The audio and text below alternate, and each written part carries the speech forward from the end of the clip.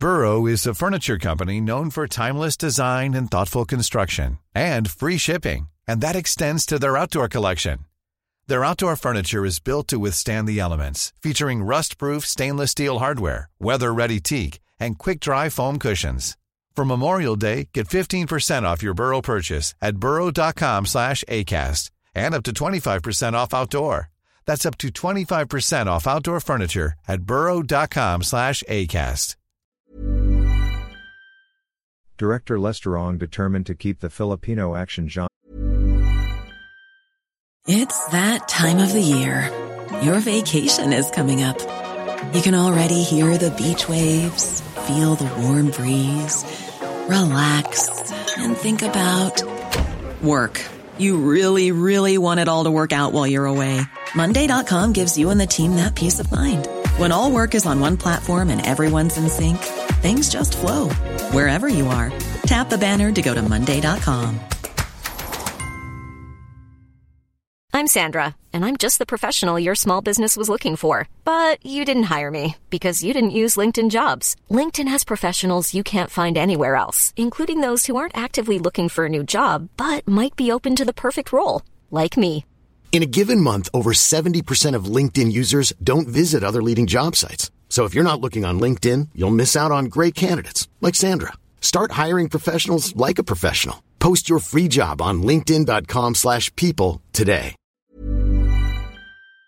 Alive and Kicking by Christina Alpad. Filipinos who grew up watching local action TV series or films in the 1980s or 1990s should still recall how the good guys and bad guys defy the laws of gravity and physics. Dodging a hail of bullets, surviving a fall from a sky-high building, and, let's not forget, how they could fire that magical bullet that can kill in multiple directions all at once. Ludicrous as these scenes may seem today, they made for powerful action sequences during the genre's heyday. Sadly for fans of bloody fistfights, the deafening rat-a-tat of bullets, and so on, the once dominant genre soon faded on the silver screen. Over 3 decades later, observers of Philippine cinema still have differing theories of why action lost its once compelling draw when such titles as the King of Philippine Action, the Bad Boy of Philippine Films, Ang Pandi, and Ajamat are still proudly attributed to actors today. Some believe that the end of the genre's reign had to do with action legends growing old and retiring. Others insist that new action stars can be developed, citing rehashed plots as the culprit to audience disinterest. Lately in the 2020s, though, it seems that there is a resurgence of action projects in entertainment with TV giants ABS-CBN and GMA Network producing such titles as Coco Martin's Batang Quiapo, Richard Gutierrez's The Iron Heart and Ruru Madrid's Lolong prominently placed in primetime lineups. Even streaming giants have been producing more Filipino action movies, like Prime Video's One Good Day starring Ian Veneracion and Netflix's Maria. With action's comeback definitely more interesting to discuss rather than its sudden demise, the Sunday Times magazine sought noted series director Lester Ong, the maestro behind the highly successful run of The Iron Heart and One Good Day, to explain the encouraging phenomenon. Formerly trained in filmmaking, Ong excitedly credits improvements in the genre's production process, the wonder of technology, and the willingness of studio bosses to give action another chance. Moreover, the advent of on-demand viewing, which has resulted in endless entertainment options for audiences, requires the void to be filled, thereby reminding viewers that war movies, gangster flicks, and revenge story shows are just as entertaining as comedy, drama, romance and superhero blockbusters. A longtime fan of the genre, Ong cannot be happier for the opportunity to become an action filmmaker as he had always wanted to be, and one who has the figures to prove that the neglected art form is finally back in business. The Iron Heart achieved its highest concurrent YouTube viewership of 314,000 just last month, the hopeful director impressively imparted. This figure doesn't even include viewers from other online platforms and traditional TV where the show currently airs. It may have taken decades for the resurgence to come, but Ong strongly believes Philippine action is well on its way to conquer every screen size and platform from here on. In this interview with the creative visionary, Ong details the evolved production process, directorial approach, and quality of storytelling that are sure to keep the action genre alive and kicking in Philippine entertainment. Can you describe your journey in directing action shows? How did you start your career? I learned martial arts, wushu, at the age of 8. It's also known as kung fu. I grew up in Binondo, in Chinatown. As a Filipino Chinese, it's very common for us to study the Chinese culture. And then I became a national team member when I was 14 and I competed representing the Philippines for 10 years. I became a world champion before and then I became an Asian champion and got medals for the Philippines.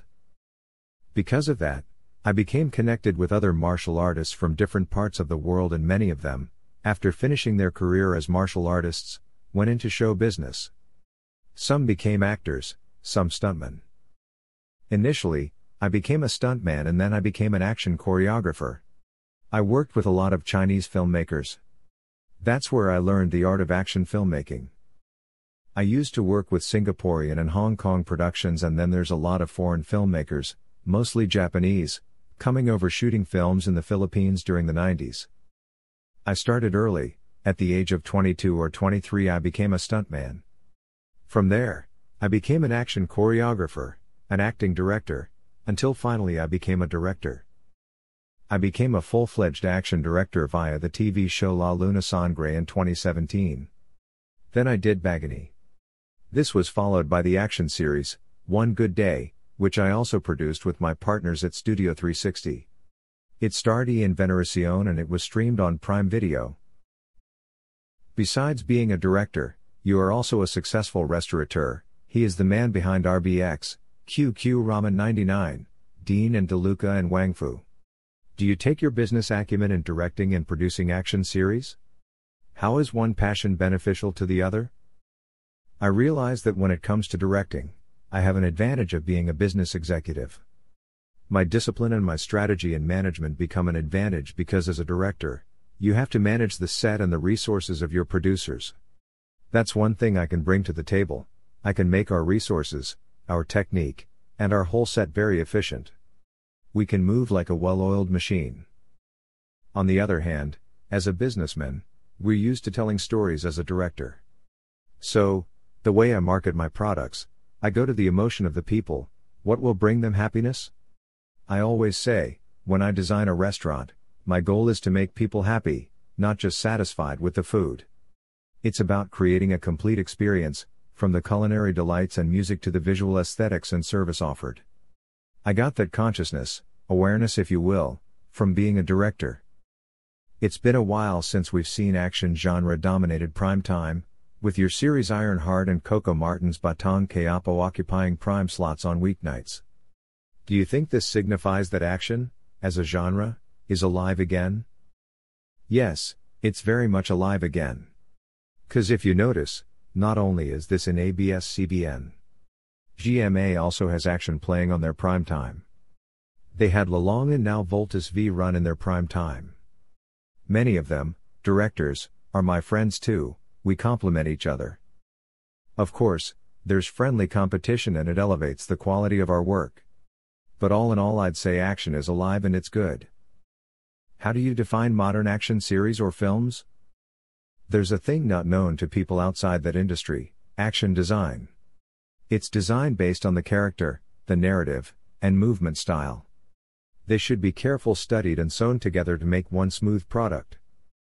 All of those, when you're done conceptualizing, you'll design that with your cinematographer, lighting, camera movements, editing, and including production design. It's a whole complex ecosystem that work together to come up with a quality product. Whereas before, if we have fight scenes, there would be a choreographer and there would be two cameras set opposite each other, then the actors would do fist fight in the middle. And then they'd just hope the post-production, editors, can make a good cut out of it. Today, we design everything from the beginning, from the narrative, lighting, camera angles, editing, production design, including costume design. So it's the whole complex system of workflow. Having said that, would it be correct to assume that this same complex ecosystem is what hinders producers to go for action genre? We brought our knowledge from overseas, working with other foreign production and adapted that. We cannot work like Hollywood because we don't have the Hollywood budget. Our system is more similar to Hong Kong style action that was really successful during the 80s and 90s. It's the other way around for Hollywood. They were the ones who studied action in Hong Kong, which they now do in the likes of Avenger, John Wick. So when it comes to action, it's the Asians who taught Hollywood. Hong Kong budget is low budget, so it will work better for us, Filipinos, if the workflow pattern we follow is that of our neighbor. You seem to be really optimistic with the state of action genre in the Philippines. Would you say that given the expertise you exemplify and the system you've been putting, action series and movies from the Philippines will soon be able to compete with foreign works? Being the businessman in me, I always tell people that we cannot demand for a bigger budget if our market is not expanding. We need to have bigger viewership. Now, how can we do this? To start with, in the local industry? We have no choice but to improve our quality. Everything's a flick of a finger away. Unlike before that the audience had to choose, at least on television. Now you have YouTube and streaming platforms and people can switch what they're watching in a jiffy. It's like in business, you need to have a bigger customer base before a bigger budget, or else it's always a negative business proposition. Show business is business after all, producers must make money. If we can attract foreign audience as well, like Indonesia and Malaysia, that would expedite our goal. In the 2 decades since you started in the industry, how has the action genre changed? I'm very thankful with ABS-CBN that they gave chance to action again. They always believed in what I've been talking about. It's really difficulty. Before, when I was a choreographer, no matter how complex my choreography was, if the camera is just standing there in its tripod, you won't be able to properly execute that choreography. Little by little, I was able to train cameramen, stuntmen. Before, stuntmen couldn't execute what we have in mind. So what we did was stuntmen, and with their perseverance, they learned.